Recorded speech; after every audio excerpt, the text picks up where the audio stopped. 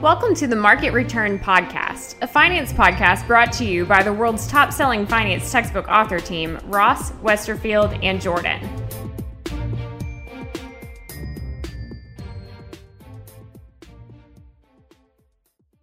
Hi all, it's Emily here from the Ross Current Events team, and today we're going to chat about Zillow abandoning flips.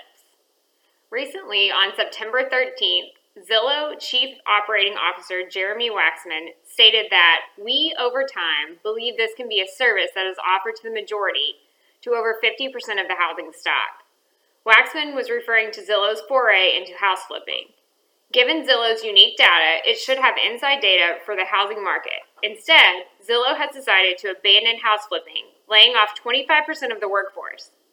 Zillow wrote off $304 million in losses due to house flipping in the third quarter, with another $240 million to $265 million in losses to follow. This has been your brief update for today, so go out and make it a great one.